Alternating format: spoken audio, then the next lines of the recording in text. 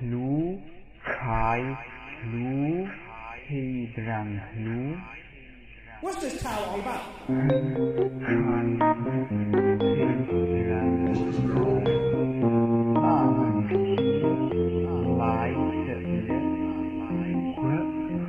What's this tower all about?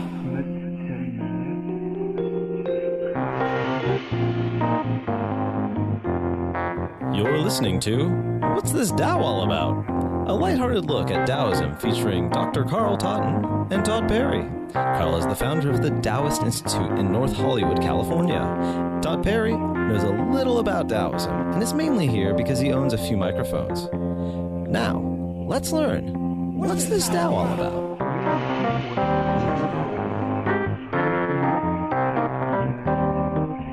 Welcome back, everybody, to the What's This Tao All About podcast. My name is Todd Perry, and with me is the great Dr. Carl Totten. And one of the reasons why I'm so happy to be sitting here with Dr. Carl Totten is, first of all, we haven't seen each other face-to-face because of COVID in probably 2 years. And then, two, we weren't able to do any shows for a while because Dr. Totten had a bit of a health scare, which now he's doing a lot better, but that prevented us from doing shows. So, Dr. Totten, tell us, what the heck happened to you, and how the heck did you get so much better so quickly? Well, one thing that I think runs in my family, because my father had this as well, was high blood pressure, which resulted in him having a series of strokes. And so at the end of May, I had a couple of strokes myself. Because I think one of the things that I didn't do earlier was take medication for high blood pressure. Now, was that because of you were kind of taking care of yourself holistically, so you didn't take that medicine, or you just weren't interested, or? That's part of the reason. And I hate taking medications. Yeah. Because I've never been sick a day in my life since I've been studying these arts. And so I essentially had an aversion to taking medications. But given the fact that there seems to be a genetic trait in my lineage for high blood pressure, I probably or definitely should have been taking high blood pressure medications. Now, you told me that the experience of having the two strokes was like your brain exploded. Explain to me. I'm not making light of it by laughing, but that's like such a heavy thing. What was that like? Very strange. You know, I mean, I literally woke up out of a deep sleep having a stroke. Oh, God. So you're half asleep. You have no idea what's going on. You think maybe you're dreaming or... Yeah, I wasn't sure. Now... as a result of, brain scans, MRIs, and things like that, the doctors tell me that I actually had strokes in the past. They can tell from brain imaging studies.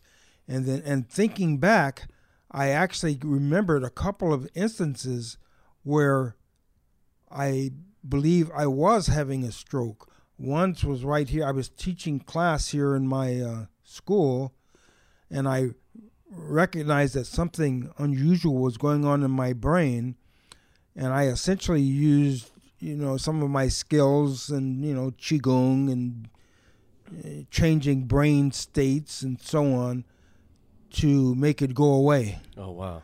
And once before, I was at my job at the university at a faculty meeting, and I felt similar disorder going on in my brain, and I again used willpower and just my skills and controlling my brain to make it go away.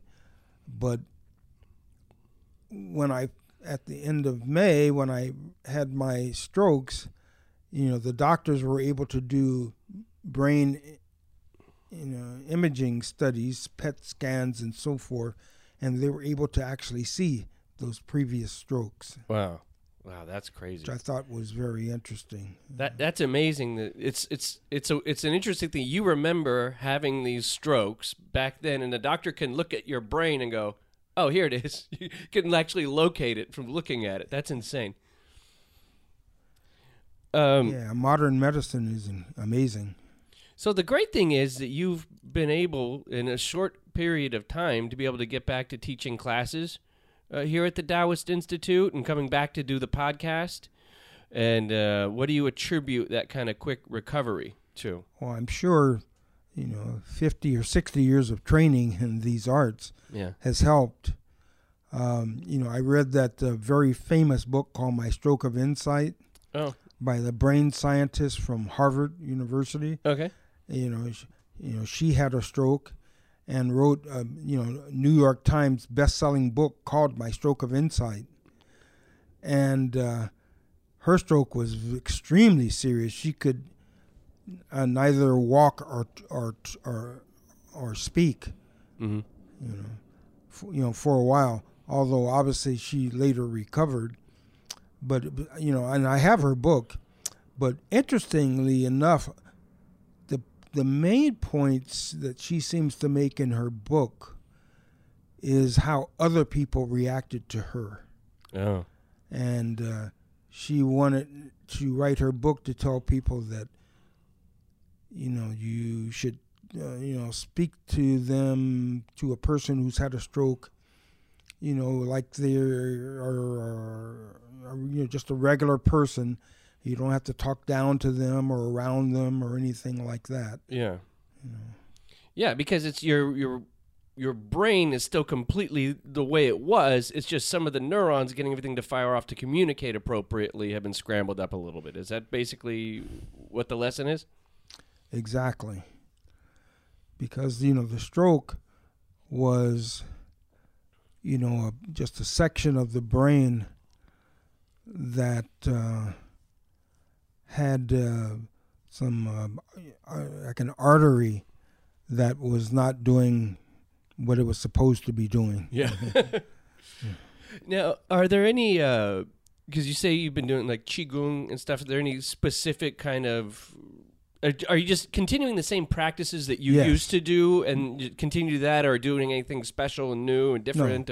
No, nothing new or different. What I've been doing, for decades now.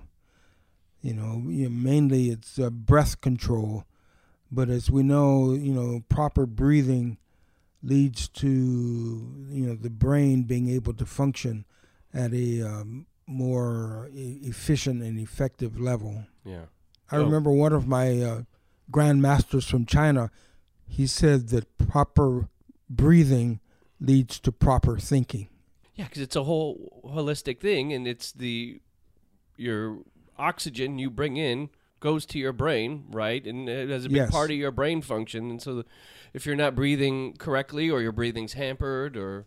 In all of the classes that I teach at my school, one of the very first lessons is proper breathing. Yeah. Which is, low diaphragmatic breathing, rather than just high and shallow off the tops of the lungs. Right. That I need to do. That I've never practiced any of that before.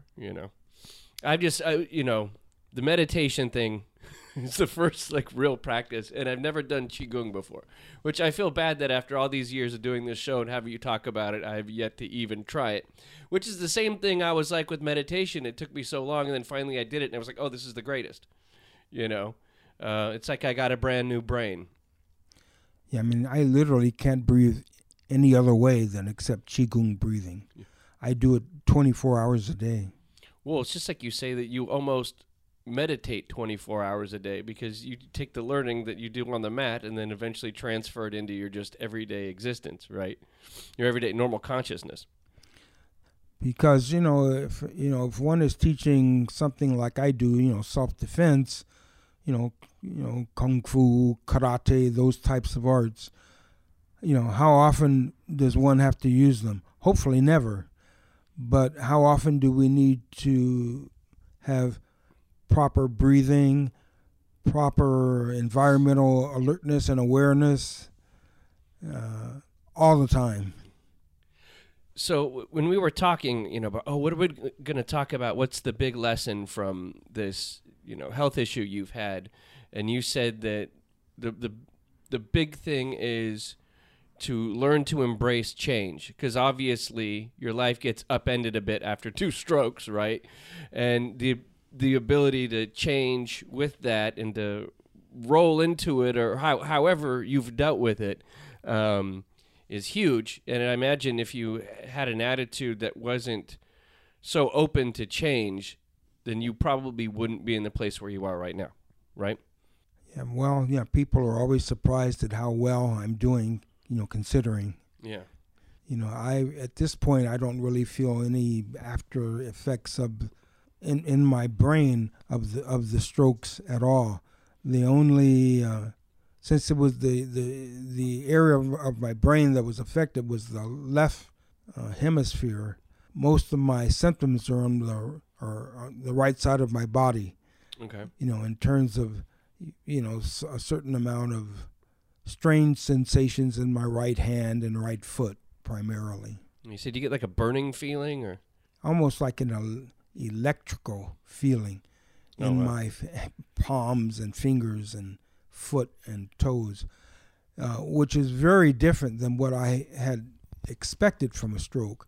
I knew that people who had strokes tended to have one side weakness, and symptoms are not so much weakness as just the very amplified sensations in my hands and feet. So it just shows the electric current that flows through your body, right? Exactly. That's primarily what I've felt. Not so much weakness at all. But obviously, there's a variety of, symptoms that people can experience. Now, we were talking in the car on the way over, and you said that one of the post-stroke, one of the big things that kind of came to you or that you learned is the idea of LEAP. Just in thinking, since I've had a lot of time to think lately, I was thinking that, we need to learn from our past. That's the L. E, we need to evaluate our current situation and functioning. A, we need to assess the opportunities for the future, as well as any possible obstacles. And then the P, we need to be able to plan our future as a result of learning from the past and evaluating the present. Now, in what situations should someone apply a LEAP perspective? Or is it come like when I come to a moment where I'm at a decision point, I'm like, do you go left? Do you go right? Any life's big decisions. You kind of use that acronym to get through it. I think much of life really is a series of decisions. From the most mundane, to the most complex, and learning how to make appropriate and wise decisions in a person's life might be the central task, really, of maturity. Mm-hmm. And looking around the world, of course, I'm sure almost anyone can think of numerous individuals who don't make good decisions, who constantly kind of put their foot in their mouth, yeah, so to speak, and year after year after year continue to make the same inappropriate decisions. I'm sure many of us have been guilty of that, and this was a way that came to me to avoid that. If we truly learned from lessons from the past, accurately examined the current situation, and then anticipated opportunities as well as obstacles in the future, that all of that would result in our ability to plan a life that was wiser in many ways. what's the root cause of most people's poor decision making? Is it just not considering all the different potential outcomes, or? I think there are many causes. That's certainly one of them. Not learning, from the past, not having the ability to accurately examine possible consequences. Many people, I think, have been socialized to look at their life or the world in a particular way, and therefore their own preconceived notions might get in the way of their being able to make a more accurate and appropriate decision in the future. You were talking earlier, and I almost had to. You were talking at the beginning. We were recording. I was like, no. I want to wait. I want to get this from the beginning. You were talking earlier about Zen Master, and it might have been Zen Master, or I'm not sure, or maybe it was somebody who said you was your first teacher, and they were talking about, because we're talking about Leap, which is about assessing things in the present moment, that the Zen teacher was talking about there was kind of multiple dimensional aspects of being in the present moment. Like when I think about being in the moment, I think about, okay, am I not thinking of the future? Am I not thinking of the past? Am I kind of in a flow state? Mm-hmm. But he was saying that there's multiple kind of... I think this particular Zen master, many people that he encounters are essentially living in the past, and then another set of individuals are always looking ahead to the future, and in both instances, they aren't living in the present moment, mm-hmm. Which is his primary message. Yeah. Kind of be here now. Right. Because that's all we have. Yes. However, the present moment is not isolated from the past, and it is not completely separated from the future either. So I think it's important to see and to take everything in proper context, which I think is the lesson. So I was thinking here about how, kind of our relationship to our bodies and everything. And after you have a traumatic health event or whatever, what Lao Tzu happens to say about it. And I saw this in chapter 13. It said, "What do you mean by accept misfortune with the human condition? Mm-hmm. Misfortune comes from having a body. Without a body, how could there be misfortune? Surrender yourself humbly. Then you could be trusted to take care of all things. Love the world as you love your own self, and then you could truly care for all things." Mm-hmm. And then in chapter 76, "A man is born gentle and weak. At his death he is hard and stiff. Green plants are tender and filled with sap. At their death they are withered and dry. Therefore the stiff and unbending is the disciple of death. The gentle and yielding is the disciple of life. Thus, an army without flexibility never wins in battle. Yes. A tree that is unbending is easily broken. Yes. The hard and strong will fall, and the soft and weak will overcome." Because we know that one of the main lessons in Taoism is the ability to be adaptable and to change and to do the appropriate things at the appropriate time. Kind of like the seasons of the year. Mm-hmm. Every year there's a spring, there's a summer, there's a fall, there's a winter. But yet they're all different. But yet they all have certain characteristics in common. And so looking at those overall patterns is something that the ancient Taoists did. They wanted to, Taoism has been called a nature religion or a nature philosophical system because of this constant, careful observation of nature. Because in the spring, there are certain things, again, we're talking about an agrarian society. In the spring, they had to plant the seeds and allow that to develop over the summer, and then in the fall they would cultivate. Mm-hmm. And then in the winter they would store up. They would have, seeds and other things stored to get them through the winter. Yeah. And they would have to know when was the best time to plant them, and they'd have to be involved in all these different cycles and understand the cycles. And then they saw how these cycles apply to all other aspects of life. Exactly. Not just the most obvious. Exactly. So, Dr. Totten, one more thing we were talking about just before we turned the mics on. We were talking about immune systems.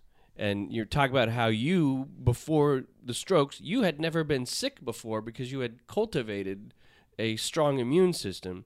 And then you're talking about how the thing that's not discussed with COVID-19 and this thing that's been ravaging the entire planet is that the best way to not deal with it, obviously you want to get vaccinated, but the best way to not be affected by it is to cultivate a strong immune system. Well, immune response, I'm sure part of it is probably genetic. But it can also be developed, and through certain practices, such as the ancient Chinese practice of Qigong. Now, how does Qigong help the immune system? Well, through deep breathing and kind of yogic-like practices, the body's various systems, circulatory, respiratory, etc., are strengthened. Mm-hmm. Well, that was just, a brief check-in here with Dr. Carl Totten that we threw together as a lead-in to the next show that we're doing, which is an interview with Benjamin Hoff, who wrote The Tao of Pooh, who wrote The Day of Piglet, some of the most important books ever on Taoism, and that spread Taoism to the entire earth. Outside of China. It's like I found out about Taoism because I read The Tao of Pooh when I was 20, and it completely changed my life. So on our next episode, we're going to sit and we're going to talk with Benjamin Hoff about his new book, The Eternal Tao Te Ching, which is basically his translation after a lot of study of the Tao Te Ching. And he comes up with a lot of things in this translation that are going to cause a lot of controversy, I think, amongst people who study the Taoist philosophy. And that's he believes that he has figured out who Lao Tzu was or wasn't. And then also he's actually eliminated 5 chapters from the Tao Te Ching, saying they weren't by this person. So we're going to get Benjamin Hoff's opinion on this, I guess, controversial book, but it's going to be a blast talking to him because of just, as a man who really brought Taoism to so many people, and I've met him and talked to him before just over the phone, and he is a wealth of knowledge. Well, I'd like to send everybody out on just a little bit of information here. We have a Patreon that we have for What's This Tao All About, and we recorded a lot of shows that are on that app. So just to let you guys know that if you subscribe to our Patreon page, it's basically you just go to patreon.com and look up What's This Tao All About, or you go to our website, whatsthisdao.com. There's a big message at the top where you click on that, you can get to Patreon, and basically it's an app you can download on your phone, like you're listening to this podcast right now through iTunes, or you can do it on your desktop. And for just $5.99 a month, you get to listen to the 10,000 Things, which is 10 episodes that Dr. Totten and I did on a bunch of stuff from, it's full-length shows on The Power of Now by Eckhart Tolle. We did a discussion on strange religions. We did an entire show, which is one of my favorite things I think we've ever done, which is on 2001: A Space Odyssey. We got really deep into the explaining that movie and talking about its meanings. We have one where Dr. Totten explains how to clean your karma. We have a whole episode on Ho'oponopono, the Hawaiian art of spirituality and cleansing, right? Yes. and Journeys Out of the Body, where we talk about Dr. Totten's the stuff he's done with the Monroe Institute, and The Politics of Experience by R.D. Laing, and more. We had an interview with Jane English on this show. We did more of it over on the Patreon, and one of my favorites also, a discussion on the book Escape from Freedom by Eric Fromm, where we talk about man's relationship to authority and himself. And I did a little thing the other day called the Tao with Todd, where I just put out a little conversation of just make a little intimate conversation with me about some things I was thinking about Taoism. For everybody, I'm going to put up I'm going to do a review of Benjamin Hoff's new book, The Eternal Tao Te Ching. So it'll probably be the first review anybody really gets of it. So I'm excited about that, and that's all at Patreon. It's just $5.99 a month, and you get all this, and you get to support what we're doing on this show. And I'm also, I have a personal plug. Upworthy Weekly. It's a new podcast I'm doing every Saturday with Allison Rosen, who was on the Adam Carolla Show, which was the most popular podcast ever when she was on it. Now she's slumming it with me.